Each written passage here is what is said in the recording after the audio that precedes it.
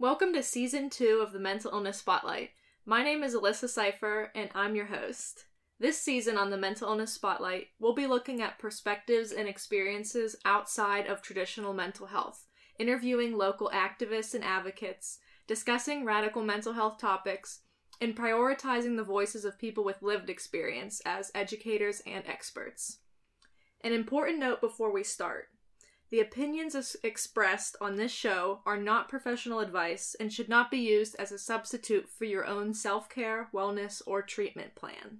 Today, our guest is Shanon Williams. Shanon is a local activist and the founder of Selfcare Housekeeping, a mental health home care service. Welcome, Shanon. Hey.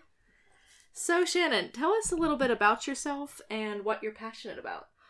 I like long walks on the beach. I'm from Pittsburgh. Well, I'm from Baltimore, but I was raised in Pittsburgh. Been here since I was about 2. I went to Oliver High School when it was still Oliver High School. Went to University of Pittsburgh, studied social work, had my bachelor's in social work, and have done all things social work-y. And now I own Selfcare, and I'm out here crusading for mental health and safety and trauma healing and all of those good things. Tell us a little bit about how you originally got involved in mental health, disability, trauma, and healing communities. So, I got into mental health work. Well, I got into social work, which is mental health work, as far as I'm concerned, when I went to Pitt. And when I went to school originally, I was a chemist major. Mm-hmm. Math and science has always been my thing. Humanities, not so much. And I'm first generation, and about 4 years ago now, I was diagnosed with bipolar disorder, which means I've always had bipolar disorder. Mm-hmm. I just didn't know it.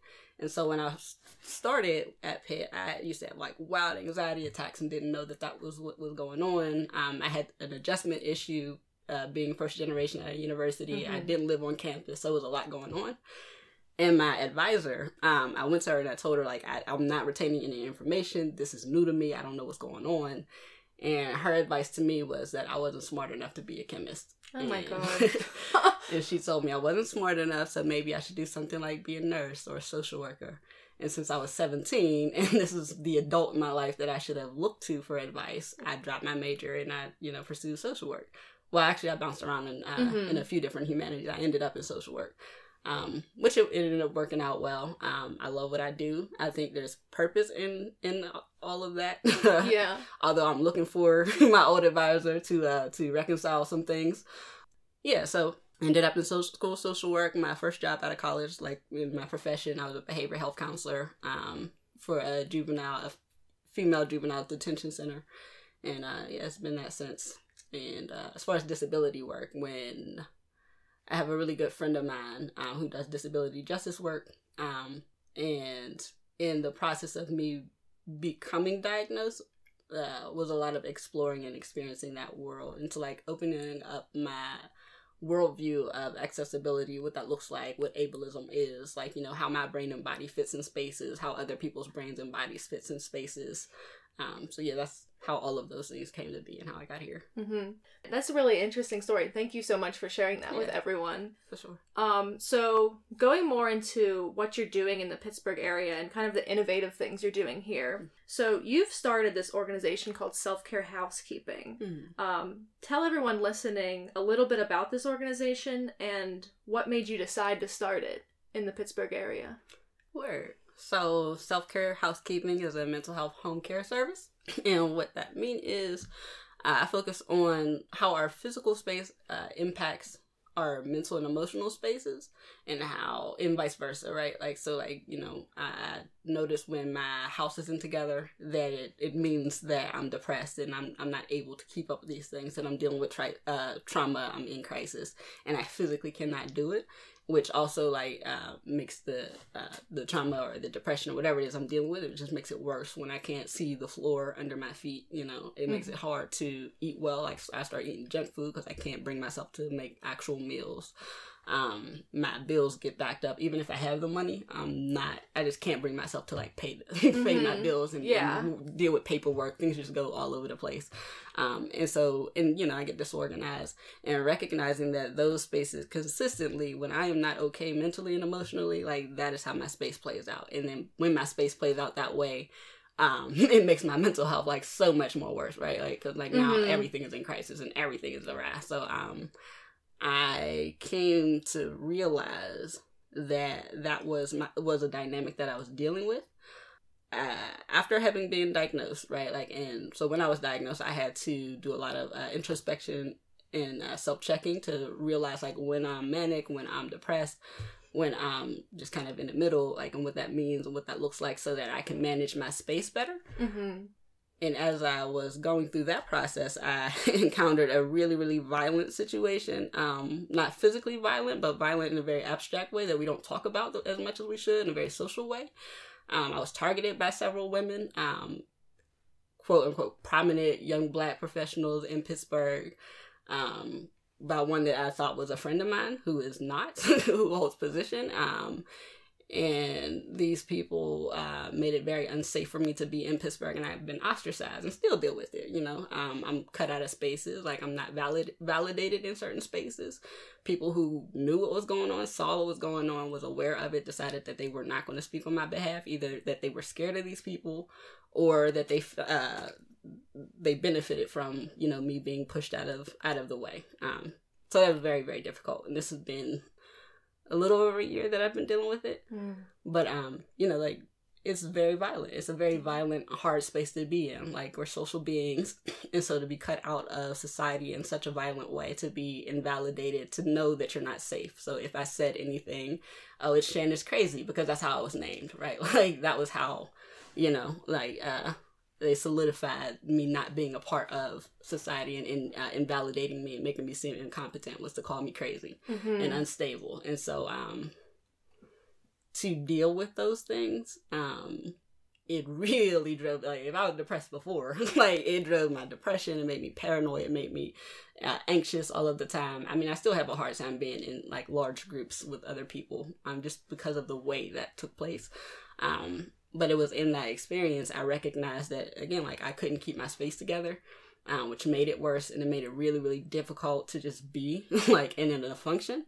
And I knew I needed support and I needed help. And I'm a social worker, so I know how to find some services, right? Like, and so I looked for services that would help with, like, cleaning my house, right? Like, and keeping my stuff organized, and, like, meal prepping for me, and making sure my bills are paid, and these parking tickets are paid so they don't boot my car again. All of those things, and it just didn't exist. And so out of that, self-care, housekeeping became a thing. So in a weird way, I kind of have to thank this particular mayor for what she's done, with no remorse, and the people who are complicit in what she's done, because they brought something that not only I need, but come to find out many people need, So that's how I got into this business. Yeah, and I feel like, well, again, thank you for sharing that, because I know that was definitely very difficult for you. And through this experience, you really identified a gap that wasn't being filled, which is that gap of helping people that are going through any sort of trauma, mental illness, madness, helping them retain their dignity, move through this, heal. Because I know, like, we all have such a personal connection to our spaces, and there's often this idea that if you don't have your own shit together, basically, there's, like, a sort of shame that comes with that. And I felt that. Like, when I was doing bad, I remember feeling like I didn't want people to see my house in that state. And I didn't feel safe bringing people into my house to see that. Even, like, a housekeeping professional, even, like, a lot of social workers, because I felt like, will they judge me? Right. But the thing I love about your organization is, you have this lived experience that you share with people. You have this thing, you've also been there. People relate to you. So you coming into your space, it's non-judgmental, it's very healing, and you're ready to help people. And I think that is something Pittsburgh really needs. And people I've talked to that are using your service are extremely happy with it. So, and people keep asking me, like, I just connected with a new moms group, and they were like, give me the name of that organization. We really need something like this. So thank you for bringing this to Pittsburgh, I want to say. Thank you. It's a really cool experience, and I can't even express how amazing, how dope it is to, like, start with a new client. And, you know, you walk in, like, the stress levels, the anxiety is, like, palpable, you know, because, you know, people don't know me, and yeah, like, all of that fear does exist, like, that fear of being judged, the guilt, the shame that's already there, kind of, like, amplifying when a new person, a stranger, is entering your space. And so, you know, walking in with the training that I already have, right? Like, I'm a social worker by trade. I know how to handle this space, but also I don't have judgment when I walk in because I already know what this is. It's what I deal with myself. And as we move through, like, from the very first session, it goes from, like, being a very intense and vulnerable space to, like, all of that stress and all of that tension just melting away throughout the process. And it's so fulfilling and so rewarding to be able to help in a way that, you know, typically that we don't have help, right? Like, we do not have support in those ways. So it's really dope to be able to fill that gap for other people the way that I know what it means to have that level of support. Mm-hmm. And before we move on to our second topic, I wanted to just, so if any of our listeners are interested in learning more about self-care housekeeping or booking a service, how can they do that? You can access our website, selfcarehousekeeping.com. Our mobile app will be live, prayerfully, by the end of February, which you can book directly on there. You can contact me on Facebook, on our Facebook group, Selfcare Housekeeping, via email at peacelives@selfcarehousekeeping.com. Or you can call me at 412-589-1377. Call, text capable, ASL available upon request. Those have to be set up. Mm-hmm. And I'll put all that information in our show notes so everyone listening can check out that information there. So now moving on to our second topic, I know that your activism in Pittsburgh often explores the intersections of race, mental health, trauma, disability, and I feel like this is an especially important intersection to explore because conversations in these spaces aren't prioritizing intersectionality right now, especially in Pittsburgh. So how are you working to bridge these knowledge gaps in Pittsburgh and challenge what people know about race, mental health, disability, trauma? And also, why is it so important to have these conversations right now? I'm going to try to make sure I get all of it. It's a lot of questions at once. Well, I will start by saying, like, intersectionality is important because, you know, it's not a catch-all just to be Black, right, in Pittsburgh. It's not a catch-all to be disabled in Pittsburgh or, like, deal with mental illness or deal with whatever the thing is. But because we think of it in those terms, or it's, like, at least, like, that's the way that systems deal with, like, differing populations, like, we tend to leave people out, and sometimes that's intentional. So, like, you know, there's a thing that not only the city of Pittsburgh, but institutions in place will do is that they'll bring in people of a particular demographic. So, like, young Black people who are not from a particular place, but they'll bring them in and, you know, and use their bodies as justification for diversity in the city, right? Like, the city itself is not diverse. Like, it's not. And that doesn't do anything to make it more diverse, because just because a person is Black in body does not mean that they identify with being Black or Black culture. It doesn't mean that they understand, like, what Blackness means, like what whiteness and white oppression means. It doesn't mean that, you know, they subscribe to that. And so, like, just putting a Black body in place does not solve anything, like, just by being a Black person, right? Like, a Black identity. But that's what we'll see. And sometimes I do think it's genuinely, like, someone thinks that that's all you need to do. In other instances, I know for a fact that it's a cover-up and it's curtains, right?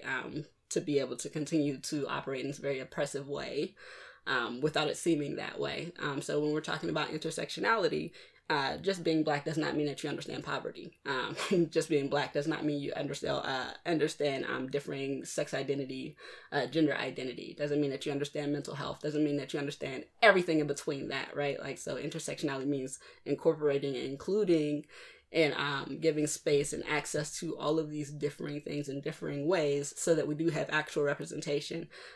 in ways that like this is how you actually identify yourself, not just like I showed up with this body with this genitalia and so like give me stuff because this is how I showed up, because you know we do that quite often. Or someone shows up with rhetoric, right? Like they adopt a language and because they show up physically a certain way and they've adopted like the language of a certain community, a language for oppression for a community, and we let them in, and then they turn out to be more harmful or just as harmful as the systems that we're trying to fight against, or they're part of the systems that we're trying to fight against. So that's what I would say is important, or why it's important to be intersectional. How I am spreading like the knowledge-based education, I think was one of the questions. Trying to follow, I don't know. Is, you know, like I recognize, I'm very much aware that I would absolutely be an invisible person had it not been my access to education. If I did not go to school, and if I didn't go to a school like Pitt, right, like to an institution, to a university, I would be just as invisible as my family members, as my friends. Like, I'm very much from Pittsburgh, and I'm very much North Side, right? Like, I'm very much so. But I also have access to these spaces that my friends and my families don't. Like, I have a knowledge base that my friends and my families do not, because, like, they're not seen. You know, they're not seen by institutions and systems and in these rooms. Like, they're not given access. And when I started out, we didn't have access either. We had to fight our ways into these rooms and then fight to stay there. It's different now because it's cool to have the younger adults in the room, right? Like, so like, I mean, however it is, we're there. But how I spread knowledge base is that like I have this information and I do spread it to my friends' family. I create access. I acknowledge people because it's a lot to be acknowledged in who and what you are. There's an example would be, there's a DJ on the North Side, from the North Side, that I grew up with, Mike Brazil. And Mike on his own would do like back to school drive for the kids. He did our alumni basketball game between Perry and Oliver. Oliver's since been closed, so like that was a really big and important thing. And he does all of these big things. The same things that, you know, people in these professional spaces will get funding for, would get awards for, you know, and he's just a person in Pittsburgh that's just doing something. And so I make sure that I speak his name and speak what he does, because otherwise he would not be acknowledged, you know? Like, it's important. Like, acknowledgement is, not only is it important that we're acknowledged for the work that we do, it's protection, it's safety and being seen, and it's violence and invisibility. So, you know, acknowledging people for who they are and what they do and where they are, no matter where, you know, if you're doing good work, like acknowledging that, but also creating streams of access. So I work with kids. We talk about all of the things. We talk about what are resources, where are they, how do you access them? Creating spaces for adults to have this type of access for whatever it is, you know, working with partners to understand like financial management, not only for adults, but for kids too. Media access, like for adults and kids too.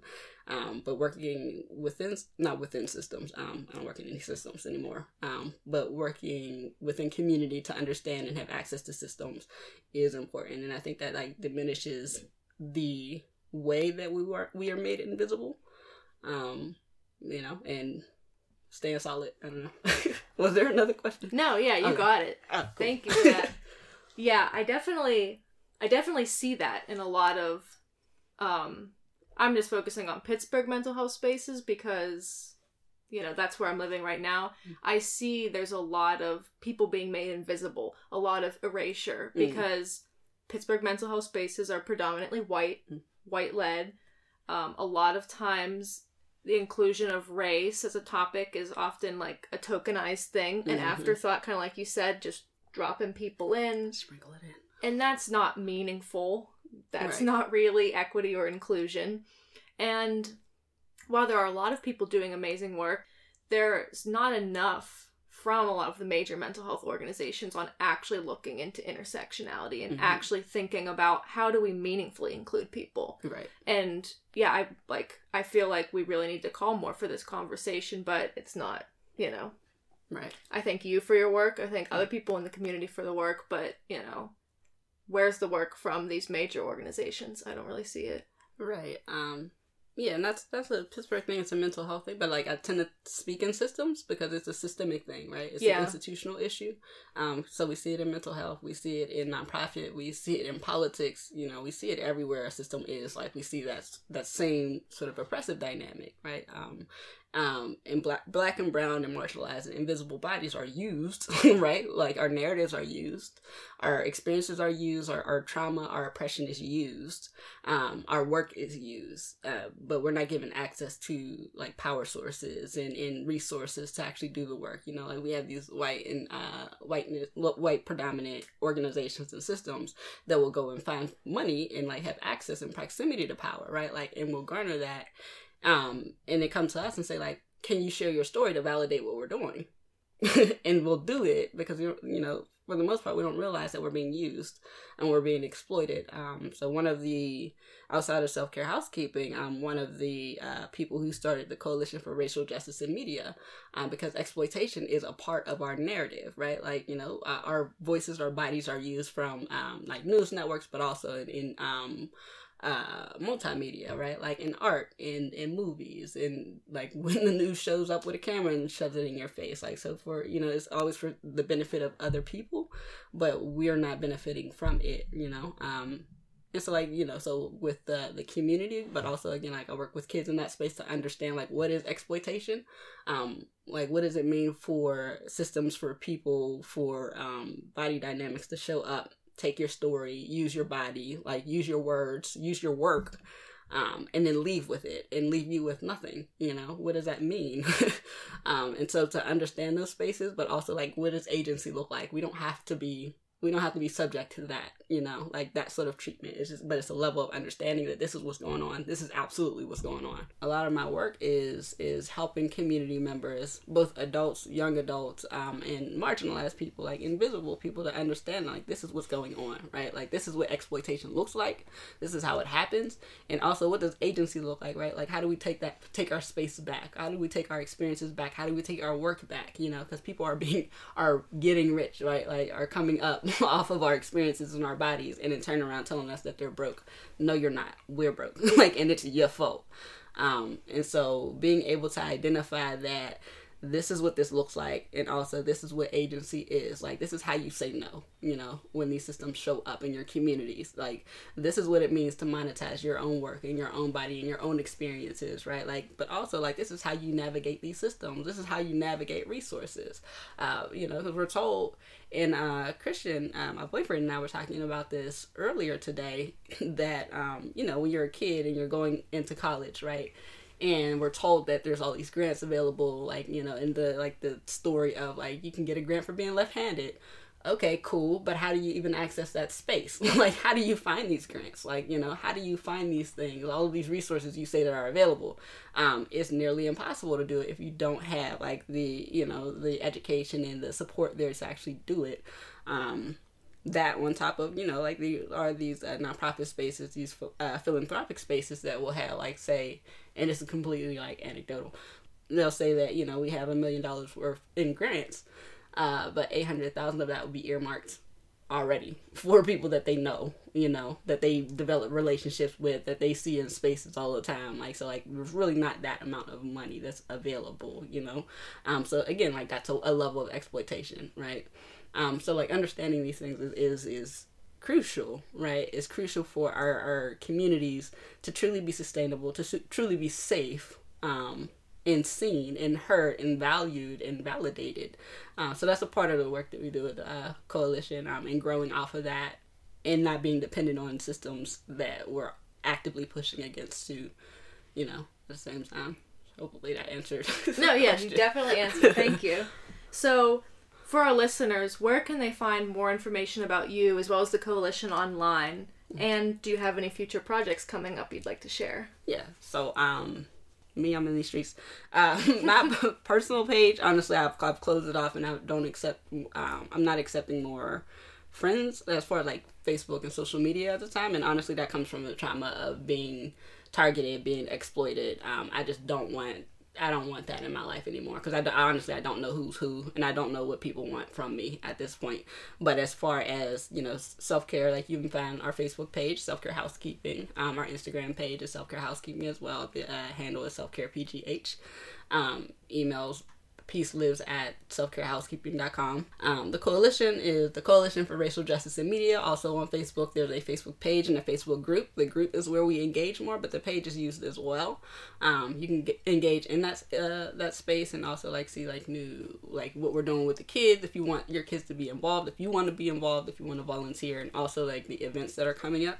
So our next event is March 18th. And for anyone who's not aware, that the Antoine Rose trial is March 19th.